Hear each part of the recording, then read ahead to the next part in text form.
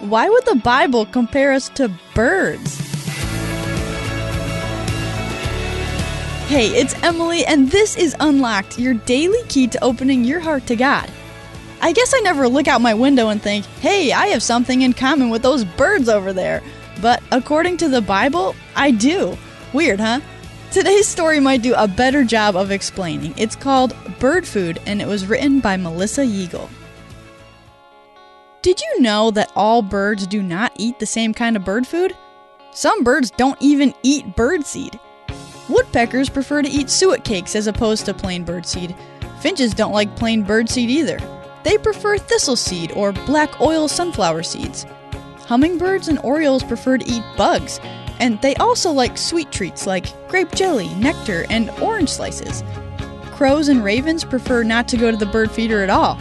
Instead, they prefer to eat from a compost pile, or they will sometimes eat nuts scattered on the ground. God created each bird a little bit differently, and He knows them all personally.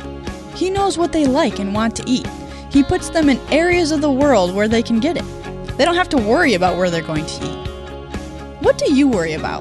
Do you worry if you'll have enough to eat, pass the test, or have someone to sit with at lunch? It's normal to worry about some things, but it's what we do with our worry that matters. We need to take all of our worries to Jesus, who is God the Son. He knows what we need and wants us to depend on Him. We can come to Him first with our problems, believing He is loving, trustworthy, and good.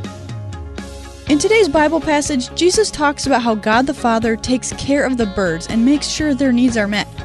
In turn, He will take care of us, His people. Just like different birds eat different kinds of food, each Christian has different needs. God knows each of us personally and will provide for our needs. We can trust Him to care for us and to make every wrong right in the end, knowing He is with us no matter what we face. Philippians 4:6 says, "Be anxious for nothing, but in everything by prayer and supplication, with thanksgiving, let your requests be made known to God." So let me ask you this. What are some of your needs right now? Why is it important that we talk to God about them? Read Matthew 6:25 through 34. What promises does Jesus make to His people? I guess the way the Lord cares for you does make you a bit like a bird. But Christ cares immeasurably more for you because you are His precious creation made in His image, His child. Let that be an encouragement to you today. Our Lord loves you, He sees you, and He hears you when you call to Him. Thanks for listening today. Hey, have you ever wanted to write for Unlocked? You can submit a story of your own. Check out our writer's guidelines at unlocked.org. We would love to read what you come up with. And that's it for me. Until next time, I'm Emily, encouraging you to live life unlocked, opening the door to God in your life.